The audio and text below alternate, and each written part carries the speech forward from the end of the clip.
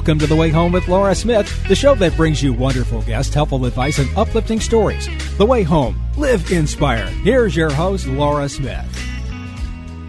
Oh, great to be with you on The Way Home. A great show lineup for you. I am so excited to have an encore production of John Tesh, the musician, composer, radio star, and now author of a book, Relentless, Unleashing a Life of Purpose, Grit, and Faith. You're not going to want to miss it. It's a wonderful, wonderful talk with this great man who's been in the spotlight for many years. The enchanted world of Amy Zerner and Monty Farber. They come on my show all the time because they are the most prolific artists and writers that I know. They are constantly coming out with something beautiful to give you a wonderful sense of inspiration and guidance for your life, tools and oracles and all sorts of wonderful fun things. Their latest is The Art of Affirmations, and it's a beautiful deck of cards with Amy's art and Monty's words that will help put you on the right uplifted foot every single day. It's all brought to you by Balance of Nature, fruits and veggies in a capsule. The tune of 32 fruits and vegetables and 10 servings per day. It's a way to get the nutrition into your body that you need. That is really almost impossible to do any other way. Balanceofnature.com is the website. Put my name, Laura, into the promo code to get your 35% discount and free shipping. When we come back, John Tesh, don't go away. You're on The Way Home.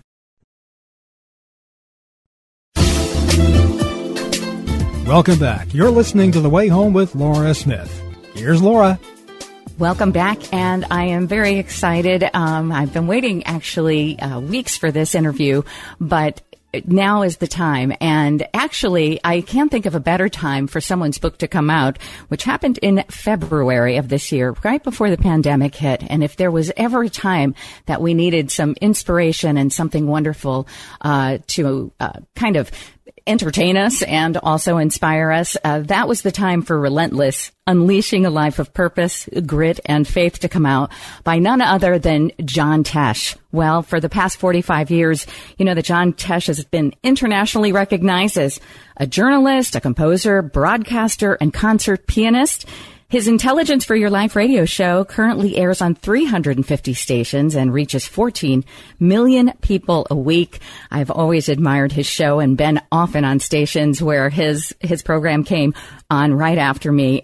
Really an incredible, highly successful and varied career path that includes 6 years as a correspondent for CBS News and a 10-year run as anchor on Entertainment Tonight, where so many people remember him from. Not to mention his unbelievable musical accomplishments as a composer for Barcelona and Olympic Games, and his seminal Live at Red Rocks, which have raised millions for public television. John and his wife, Connie Selica, who I've also admired over the years, they both live in Los Angeles, but I am so grateful. Sorry for the long introduction. Your life is just so incredible. John, thank you so much for being here today on The Way Home. It's like somebody's ADD life, right? Why can't he decide what the heck he wants to do? That's what my dad used to always say. Your book, you can pick it up at any chapter, either in order or out of order, and each one is this unbelievable story. It reads almost like a movie and also like a manifesto of motivation. I just found it absolutely incredibly entertaining, beautiful, inspiring. I was on the edge of my seat. I was in tears part of the time. It is such a beautiful, beautiful book, Relentless, Unleashing a Life of Purpose, Grit, and Faith.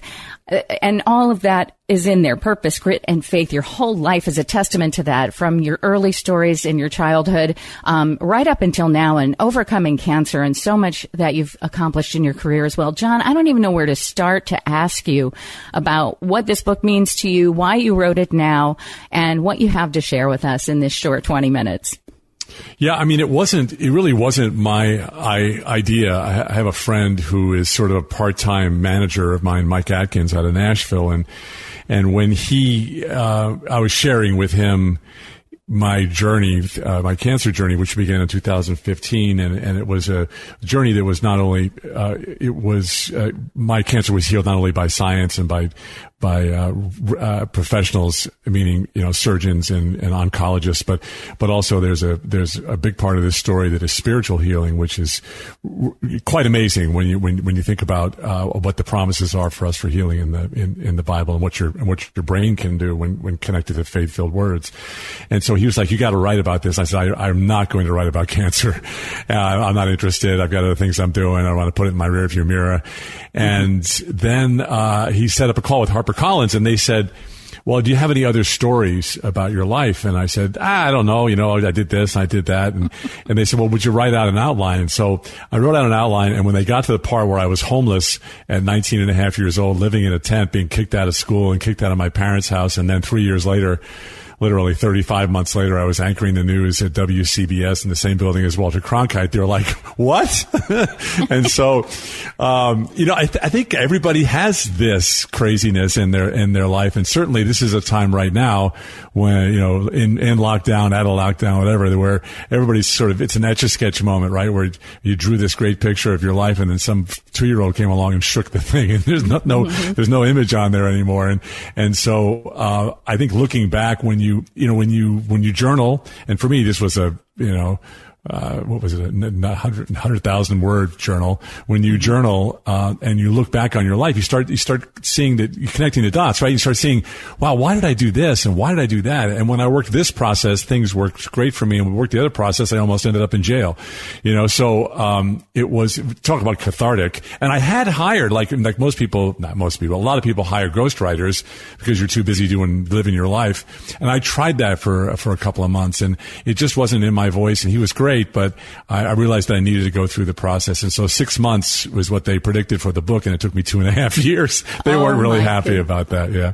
Hey, but you know what, John? So worth it, because it reads so personal, and you can tell it's your voice, and it's so raw and so accountable. Like, you hold yourself to such accountability throughout it, but you also have this incredible transparency about every single detail of what you went through. Some of it, like I said in the beginning, almost reads like a movie. Like, did that really happen? Especially seeing your unbelievable success.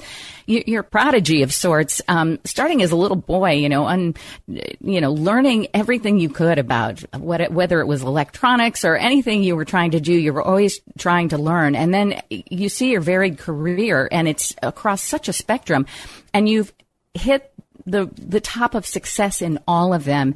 And yet you were a kid kind of in the 50s. I'm interested. You grew up in Garden City. I went to college at Adelphi University in the same little town, and it's a beautiful place. But your upbringing was so interesting, with your father being the Marine and the kind of tough guy that he was, which made you who you were.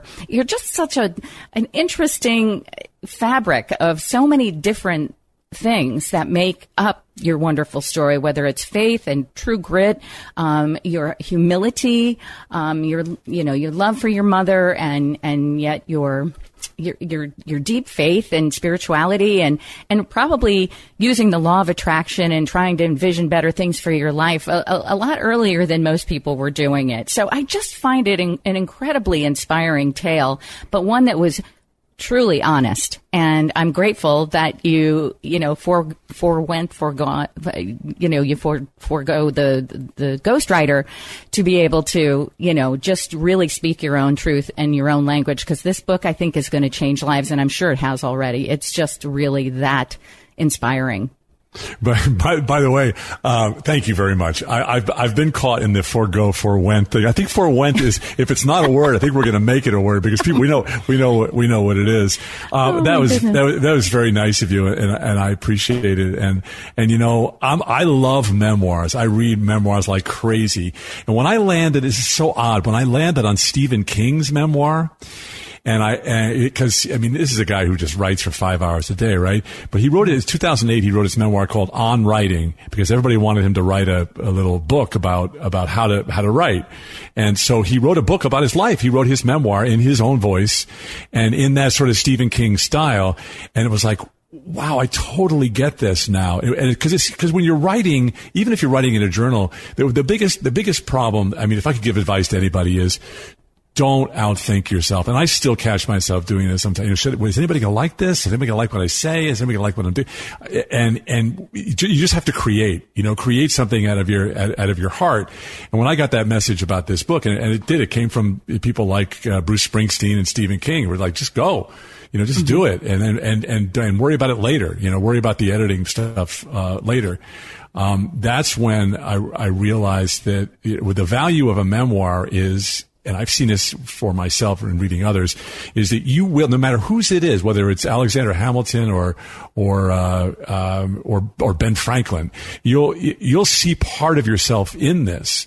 And that's when you talk about growing up in the 1950s and 1960s, there are a lot of people today who don't understand what that life was like, especially now where we're looking at horribly opposing sides, with people with people's beliefs that are totally polarized and people acting out those beliefs, right? And a lot of it is not turning out great. Right. And when you look back at the simpler time, right? And I hate to be this guy, this sort of angry old guy, but when you look back at that simpler time, we're in 1950. I was born in 52, right? And so you had a television, maybe, and you maybe had aluminum siding on your house, but you sat around the radio for the most part. And then when you did have television, it was black and white, and Cronkite was on there, and it went off at midnight. And you had, there's no answering machines, right? And so you went home as a kid. You went home when the street lights came on, and so.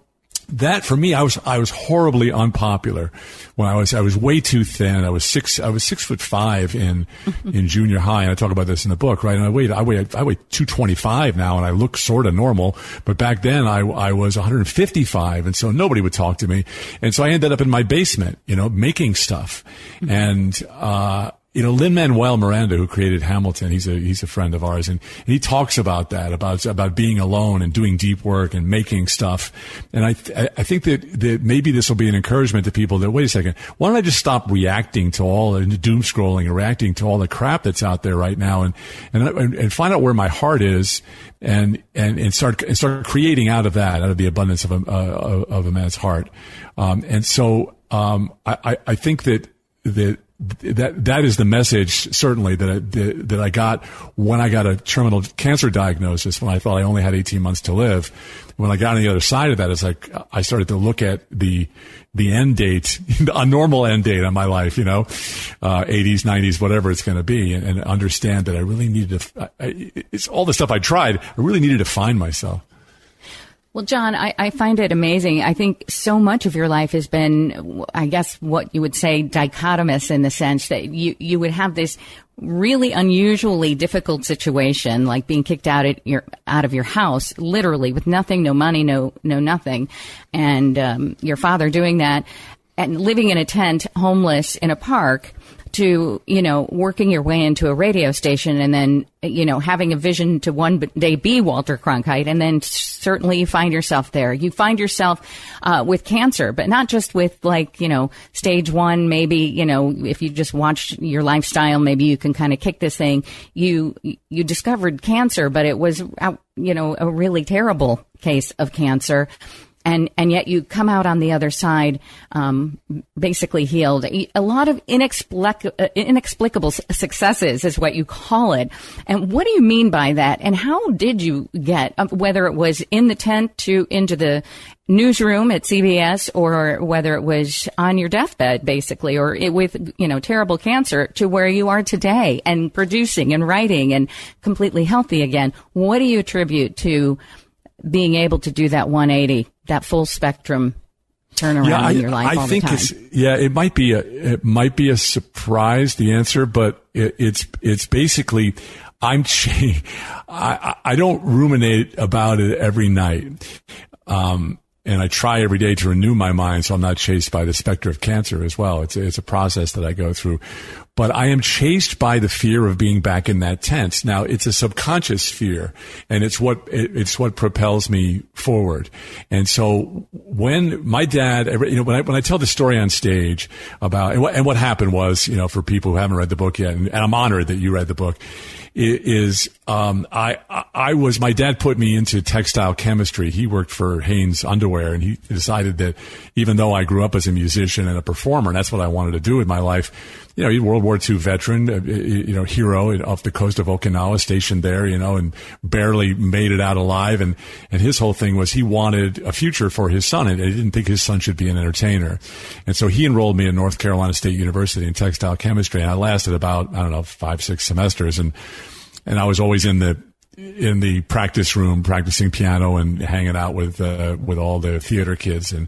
And so ultimately I decided I had to get out of that after I took a television radio course and got bit by the bug of media. And I couldn't get one of my professors to sign my drop ad card to get me out of there. And so I just made a fateful decision to sign his card, to forge his signature onto that card. And I got caught, and the university charged me with breaking the honor code. They gave me an F in the course, and they suspended me indefinitely and said I could appeal after a year. And, a year when you're 18, 19 years old is a long time. And so my dad got a letter, and it shamed him, it shamed the family, it shamed my mom's bridge club, according to him. It shamed the underwear division of Hanes, went through the whole list, and he just said, you're no longer welcome, you're a cheat. You're no longer welcome in my house. And so I had an old Volkswagen and some Jimi Hendrix records and a pub tent. And I drove back to the university area, cause that's all I knew, and pitched a tent in a park and worked construction and pumped gas at College Esso. It was Esso back then. Yeah. And when the sun came up, I woke up, and the sun went down. I went to sleep, and I pitched my tent next to a payphone just in case my mommy called. But she wasn't allowed to call me either. But there was, I realized that I just had two choices. I could become a vagrant or a drunk, or I could try and get my way out of there. And I could see my future because I was picked, and not that there's anything wrong with people working construction. I love these guys, but a lot of them weren't happy, and a lot of them were very uncomfortable with a 19-year-old from Long Island with a New York accent all of a sudden on their chain gang of, breaking concrete. And being able to see, it was like, It's a Wonderful Life, right? When you're able to see yourself, see your future. And that was not the future that I thought I had manifested in my life. And so I realized that I had to do anything I could to get a job in radio. And that's when I broke into the campus radio station, since I was already a criminal. and I made a demo tape with my body. I made the helicopter sounds on my chest, and I held my nose to report from Mississippi. Maurice Gindi in Cairo today, Dr. Henry Kissinger. And I did not. This is Dr. Henry Kissinger today, And I made a reel-to-reel tape, and there was a guy who I still stay in touch with who felt sorry for me, gave me my first job in radio, and I was, as my dad, as somebody from the 1950s would say, I was a blind dog in a meat house. There was no stopping me from that moment when he let me in. But you were absolutely a Renaissance man. In my opinion, you have so many diverse gifts and talents, and you somehow incorporated them into your life and done something with almost all of them. I mean, even music. Here you are on TV. You walk away from, this incredible gig with big money, and you decide you want to do music, and you don't just do it. You end up becoming, Grammy Award winning and selling millions and millions of copies and doing a television special of all things on TV. I remember that so well. I love how throughout the entire book you've got beautiful quotes, different sayings, a lot of them scripture, Bible verses. I'm assuming that a lot of that, it was ingrained in your life growing up, but then also with your relationship with your wife, Connie Selica. Faith plays a big part in helping you to succeed and overcome and heal and the rest of it. Yeah. And it's when I wrote the book and I was looking back, and about halfway through the book, I was just breaking down into tears, and especially writing about all the cancer stuff and everything, and realizing the things that happened, like getting another chance after standing my wife up, and you must have been shaking your head at this, the chapter where I stand Connie up on our first date because I chickened out, and then I have to fight my way back in. It gives me chills to think about it now, having been married for nearly 29 years, and my grandkids are in the pool behind me right now. Oh, it is one of those things where when I look back, I realize that when I put the pieces together and reassembled that puzzle of my life, that the only way for any of that to happen was out of the book of Acts in the Bible, which is the Holy Spirit will show you things to come. The Holy Spirit will protect you, and the power will come upon you when the Holy Spirit arrives. And even though the only prayer I was praying was the Lord's Prayer, back in the day, it was keeping me connected to God. And I mean, just moving forward one foot after another, I mean, there are places though in the book where you see that, especially that I didn't want to, the last chapter that I wrote in the book is sort of in the middle of the book. But it was embarrassing for me to write this chapter. And when you say transparent, this is probably the most transparent I've ever been. And it's a chapter called Pity Party. And I'm actually sitting in the place right now where that chapter was hatched. And it basically, I became a cancer patient. I felt, I caved in on myself and felt sorry for myself. And I was drinking Scotch whiskey every night and chasing it with Vicodin, because when you're a cancer patient and you're sick and you're in pain, you can get anything you want. And people are whispering around you, but my wife is not. She just does not abide in that. She would not brook that, as we say. She was one of those people who was like, no, you have to put this back together, and I almost didn't make it out of that. And that's for me. That was the grace of God. Oh, my goodness. And there are so many instances like that throughout this wonderful, wonderful book. It's called Relentless: Unleashing a Life of Purpose, Grit, and Faith. It gives me goosebumps to even say the title, because it's that wonderful and transformative. Please go out and get it. John Tesh, I would say you are a national treasure. We are so grateful you're still here, you're healed, and you and your beautiful wife are enjoying your grandchildren. Thank you for writing this book. Thank you for all the beauty and art you've put out into the world over the years. We love you. Thank you. Thank you so much. This is The Way Home with Laura Smith. We'll be right back.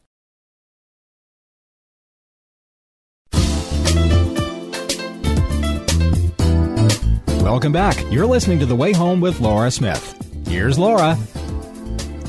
Well, every so often, in fact, quite often, we step into an enchanted world, and that's with some wonderful friends of mine who are known the world over for the so many books that they have written and the wonderful tools that they have for enlightenment and metaphysics and all that they do, including haute couture fashion.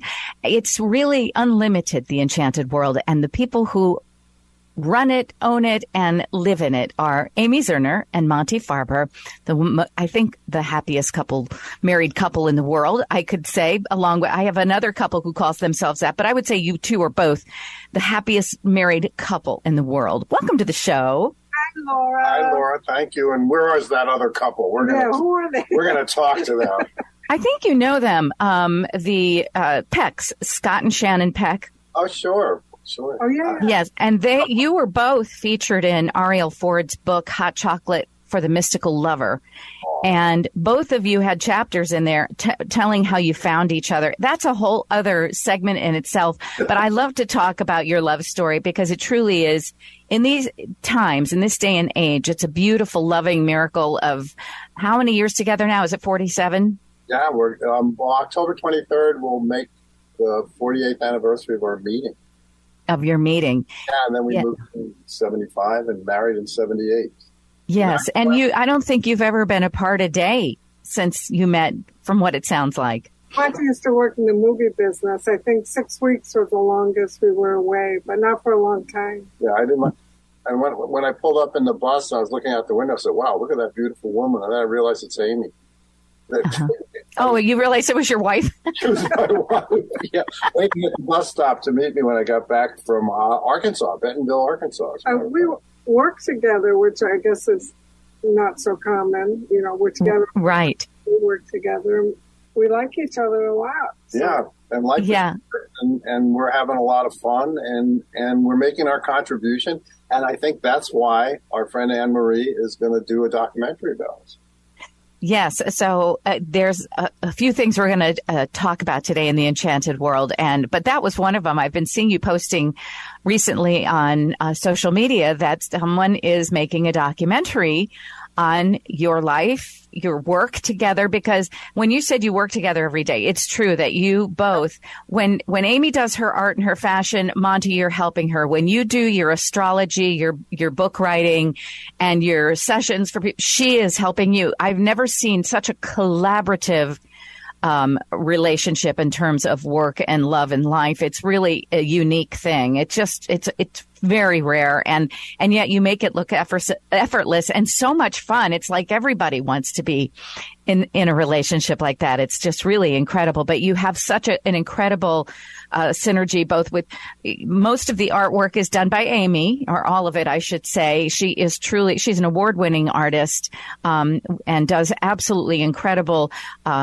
tapestries and collages and fashion, as I mentioned before. And then Monty is an astrologer, psychic reader to the Fortune 500. He's just a metaphysician of the highest level and a teacher. And so you put these things together and you've got the most beautiful products, and you come out with these, are they divination tools, oracle sets, all the time. And they're just beautifully done with Monty's writing, your artwork. And the latest one that I have received here, I saw you post about it on social media, and I said, I'm going to get that.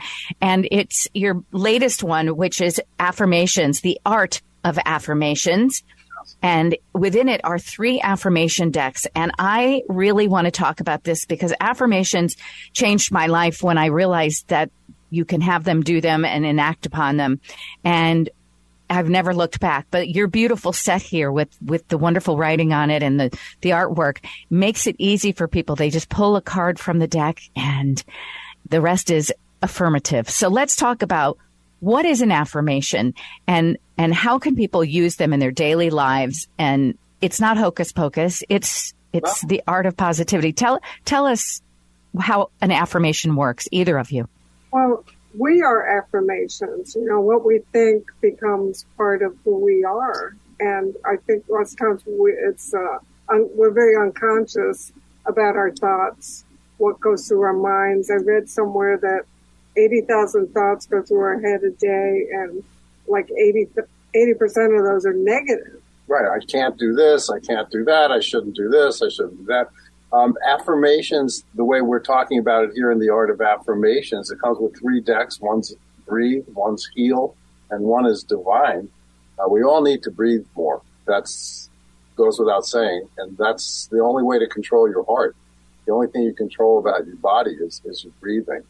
And then healing, we all need to heal because we've all been little and small and powerless. And the divining thing is about oracles. It's about predicting your future based on creating your future. And the affirmations help you create the future by telling yourself that you can do these things. That and plus it makes you more aware of you saying negative things. Because once people start becoming aware of how much of their thoughts are, I can't do this, I shouldn't do that, I'm too fat, I'm too thin, I'm too weak, I'm too poor. Yeah. I mean, we all have desires, whether it's to have more love or more money. We know from doing the books we do, those are the 3, you know, it's work, love, career, and, relationships. So pulling an affirmation card or telling yourself an affirmation helps you clarify that shift, into something more positive, and that shift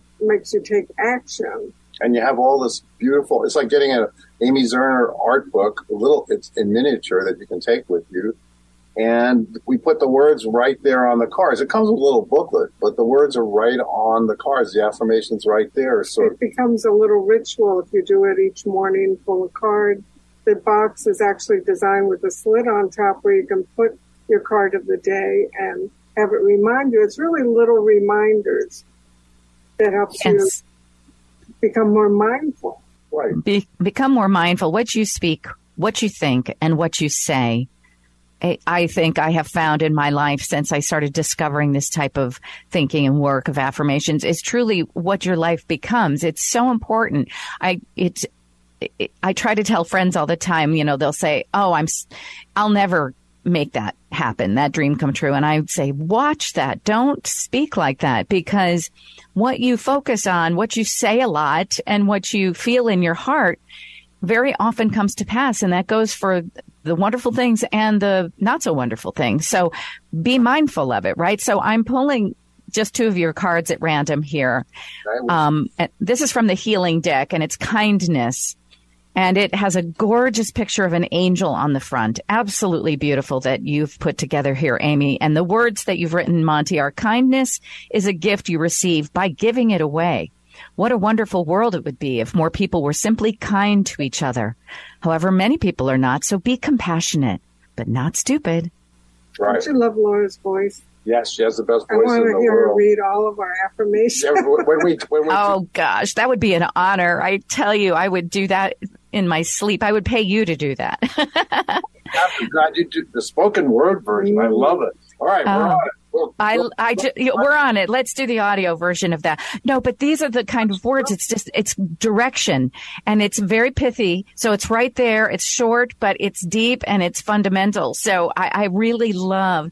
But there's how many cards in here? Because there's a whole bunch. 108. Yeah. There's because 36 times 3. That's 108, right? Yes. It is. Talking, Laura, it made me aware of sometimes you can see another person's negativity more obviously than your own, because these habitual thoughts just run through our head, and unless you bring them to the surface and really examine why you think you don't deserve that, or why you think it can't happen, or pulling a card is like a little mirror. You know, why do you think that can't happen? Or why do you think it should happen? And it's a little form of therapy, really. And it's not like your life's going to change instantly, but in a way it is going to change instantly. I'm not saying that all of a sudden you're going to win the lottery, but by being more aware, you will see opportunities that you otherwise would have missed. And opportunities including to be kind, like the card you just pulled. I mean, the Dalai Lama says being kind is what religion is, that there's nothing else. So, you know, it seems like you're lying to yourself when you say these things when it first starts, but you're not. Because you're scared that it can't happen or won't happen. Right. Or yes. Or exactly. You have fear that it won't happen. But the beautiful thing that I learned also about affirmations, it's really important to put them in the present tense. So in other words, don't say, in the future I will get, because then it remains in the future. Right? So you say, I have now this, or I am this. I am happy. I am gifted. I am talented. I am successful. You put it in the now. We do. It says, I am loved. I am open. I am transformed. That puts it, you start to feel it physically when you say that and feel it. And you have to see it, and you have to practice getting better at it. You know, seeing the movie, visualizing, affirm it, feeling in your gut. And for those who are very scientifically oriented, I wrote a book called Quantum Affirmations, which shows how quantum physics relates to affirmations, because quantum physics is particle physics. And the smallest particle prior to quantum affirmations was light, which is both a particle and a wave. But I postulate that consciousness is the smallest part of it. And then I take the quantum physics stuff. This is for those who think that this is just woo-woo stuff. Well, there is a scientific basis for it, and it works. And you will change your life because it changes your life's direction. And the best way to predict the future is to make the future. And the other law, that's a universal law, is what you put out comes back to you. So to keep putting out, you know, negative thoughts, we see that. We've all seen that in our lives happen, and it becomes a chronic condition sometimes. Well, we all know friends that are like that. They're so in the negative, you know, it's part of their personality. You know what's weird is that people think you do affirmations or you do quantum affirmations and it's going to change the world, and all of a sudden you're going to be living in Disney World 100%. No, you're going to be still on the precipice, excuse me. You're still going to be a Blade Runner between, you know, life and death and the valley and the shadow and all that other stuff. It's just that you're going to get by and you're going to do well and you're going to thrive. And you're empowered. It's not like the negative ever goes away. That's what people have to realize about affirmations. It's basically like lighting a candle instead of cursing the darkness. Yes. And listen, I am a perfect proof that it works. When I heard about affirmations the first time, it was probably about 25 years ago. And I remember hearing about it. And so at the time, I didn't have your beautiful The Art of Affirmations card set with me. So I had Post-it notes, and I would write the affirmation on there, but in the present tense. And I remember it just came to me. Now, I had heard about Sirius satellite radio, which is now Sirius XM. It was radio. And I was a disc jockey on a radio station for music at the time. Somewhere in my heart, I had this feeling that I would love to be the manager, the director of a radio station, the program director. But it was at the time that I thought about this, seemed like an impossibility because I was just a disc jockey, not making that much money up in Poughkeepsie somewhere in New York at the time. And I had this desire in my heart, though. So I remember what I did. And I thought at the time I felt silly doing it, but I wrote down, I am a program director at Sirius Satellite Radio. I stuck it on my mirror. I kid you not. I would look at it every day because it was on the mirror. And I didn't think much of it. And I honestly, to be really honest, I didn't think it would work because it just seemed so far-fetched from where I was at that time in my career. But within 5 years, I was a program director at Sirius Satellite Radio. I was running a channel that did this kind of programming about conscious, mindful living, healthy eating, healthy living, spiritual living. And my dream came true. And it really, I think it began with that little Post-it note on my mirror because something got into my consciousness. Like you just said, Monty and Amy, in your consciousness begins this sort of alchemy, the science, the energy behind a thought or a desire or a prayer. There is this energy, and that the affirmation does that. So I love affirmations. They've worked for me on countless other things than just in radio, in my life, in love, and in success and everything. But your wonderful packet here, The Art of Affirmations, you're brand new, put out by the Enchanted World, which you can find anywhere. You can go to theenchantedworld.com and get your pack there, or you can find them in bookstores everywhere, Barnes and Nobles, some other big name stores that you have them. People can read them. Like maybe people have a hard time coming up with really what they want to put in their heart that day. They get to pick one of your cards with the beautiful artwork, and it feels meditative. It feels beautiful. And I think we can all use more of that every morning in our lives. So I'm grateful that you did these. What kind of feedback are you getting on them? Well, people love it. And that's why we put the slot on the top of it so you can stick the card in, like what you were talking about with the Post-it note or putting it on a mirror. Because that's so powerful to make it part of your routine. You're looking in the mirror, or say to yourself while you're putting on your makeup, use a time that you're in the shower, a regular time to do your affirmations. And I love your story. They work for us, which is why we put them into this project. We only do things that work for us and that we incorporate it into our own lives. And I think it should always be something that's doable. If it's too fantastic, an idea, you're not going to believe it in your heart. So all of our affirmations are things that can really work for most everybody.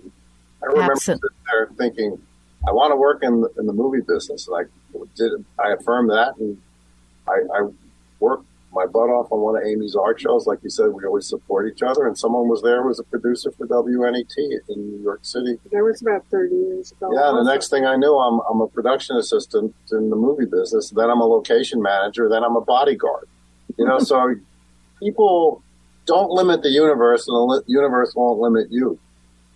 Absolutely. Absolutely. I wholeheartedly believe that. I'm going to pull one more card before we end this segment. I did it at random, but it makes me feel good just reading the words. They're so beautiful. So this one says divine on the card. The riches of the world come to me effortlessly. And It's a long one, but it at the very end, it says you deserve the best. And so this is the kind of things that if we fill our hearts and our minds up with those types of words and thoughts and feelings in the morning or any time throughout the day, it changes everything. I really believe that. And your beautiful, the art of affirmation cards are just a pure testament to that. Another incredible gift that you guys just create constantly. It's hard to keep up with you. Well, because of the supply chain disruption, they weren't supposed to come out so close to each other. but they were supposed to come out during the pandemic, but everything got slowed up. Yes, you had the Oracle Intuition, right? The Intuition Oracle. Yes, the Intuition Oracle. And we want people to, go to your local bookstore because we want bookstores to thrive. Barnes & Noble, we have our own shelves at Barnes & Noble because we did exactly what Laura did. We made a shelf talker, and we said we're going to have our own shelf at Barnes & Noble, and we affirmed it, and we do. And you do. And everyone is more beautiful than the next. Again, with the art of Amy Zerner, the words of Monty Farber, everything they sell is a beautiful testament to the most positive aspects of life. And your marriage and your partnership in work and life are a testament to that as well. I love having you on my show.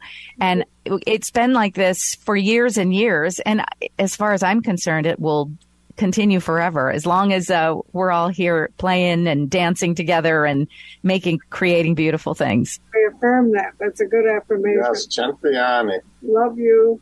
I love you guys both. Once again, Amy Zerner, Monty Farber, all you have to do is go to theenchantedworld.com. You'll see it's a beautiful website. You'll see everything they do there, from the fashion to the books to the new art of affirmation cards. It's all there at theenchantedworld.com and Barnes & Noble as well. Lots of love, you guys. Thank you so much for joining us. Thanks. You're listening to The Way Home. We'll be right back.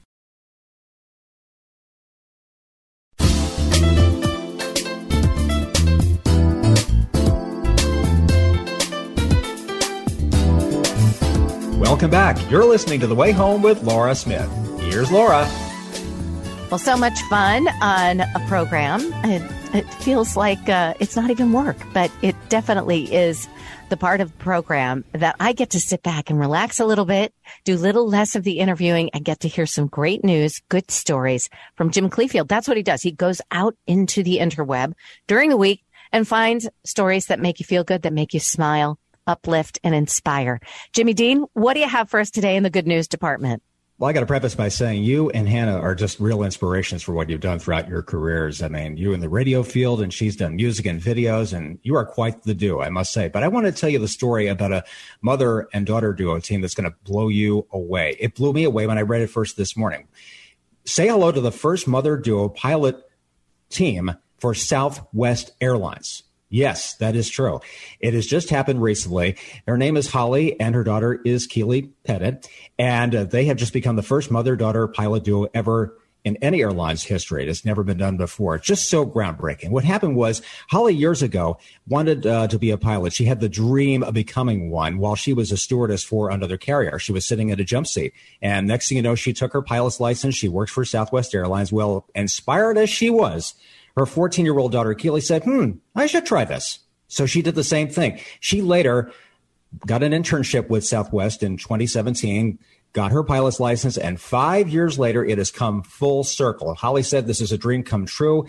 And I remember she said in the Facebook post, the first mother duo pilot team has arrived. Oh, what an arrival it must have been. And Southwest commented on this, and they said not only are Holly and Keely making history as this duo, but it's breaking barriers. I mean, it's inspiration and empowering women all over the country. We see it in a lot of different fields to pursue dreams like this. So you might say they are reaching new heights, or in this case, as Southwest said, reaching for the skies. No doubt about it. Oh, I love that. How wonderful. Really, it is great. Well, my daughter and I ended up in the same profession as well. I have to say, when she was 8 years old, I don't know if you remember this, Bob, and I'm talking now to my producer, but I used to bring Hannah in. She was 8 years old, and she used to do commercials for us at the radio station. Do you remember that? Oh, of course. Yeah. I still remember that little pic. Yeah, she was 8 years old, and I used to get her to do these commercials.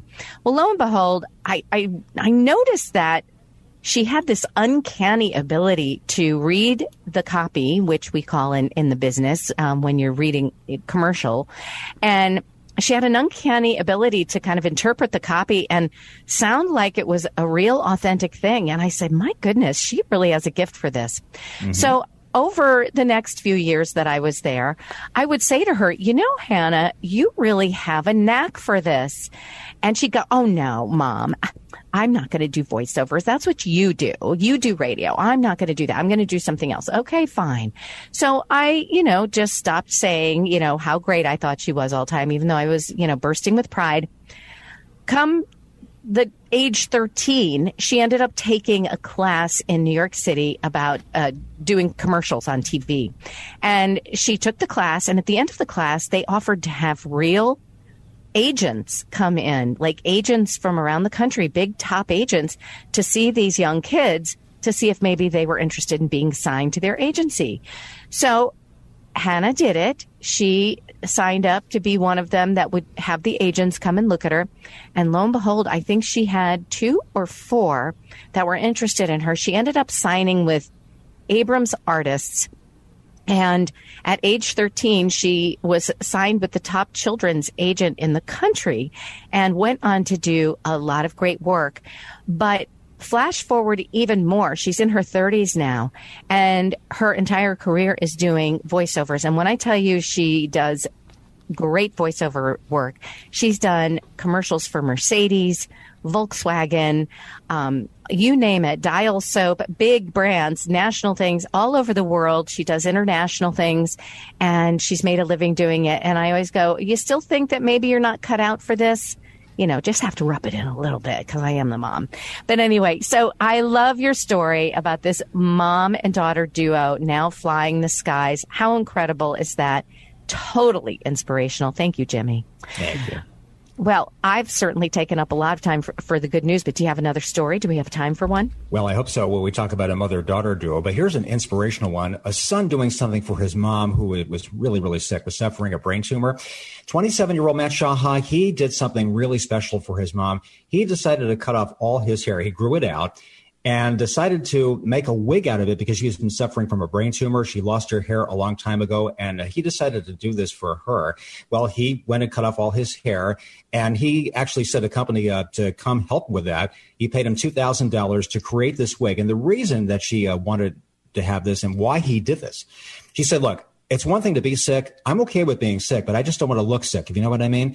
She wants to be out in public like she has a full set of hair, living a normal life. So he went and went this extra mile as any son would do for his mom. And I'm sure she just looks fantastic. She said the compassion, sacrifice, Matt has made it spectacular, Melanie said. I mean, just what he did was above and beyond the call. And she's just grateful for him. And hopefully she will recover from her cancer very, very soon. Oh, amazing. You know what? I'll tell you, that's what it's all about, at the end of the day. And it's almost like, we are put together sometimes because we are meant to be there for each other. I think that's what families are about. And, and not all families are close and not all families have the opportunity to do things like that. But a lot of them are. And it is something we all strive to do and be, is to be there for one another. But you know what? There's such a thing as chosen family, too. And you guys are my chosen family in the sense that I love you like definitely family. Definitely are.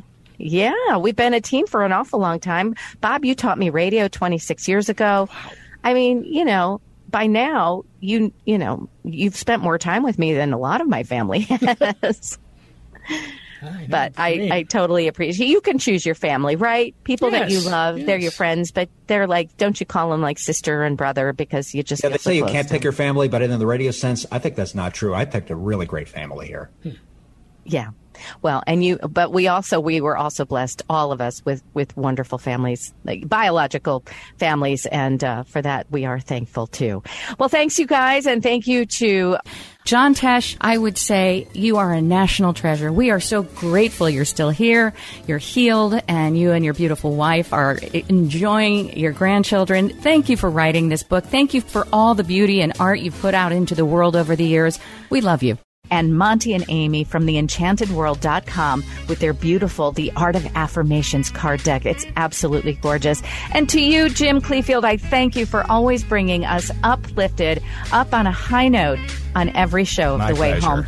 And Bob Small for putting it all together. Thank you so much. You bet. To everyone listening every week and today, especially, lots of love to you. Take good care. Have a great week.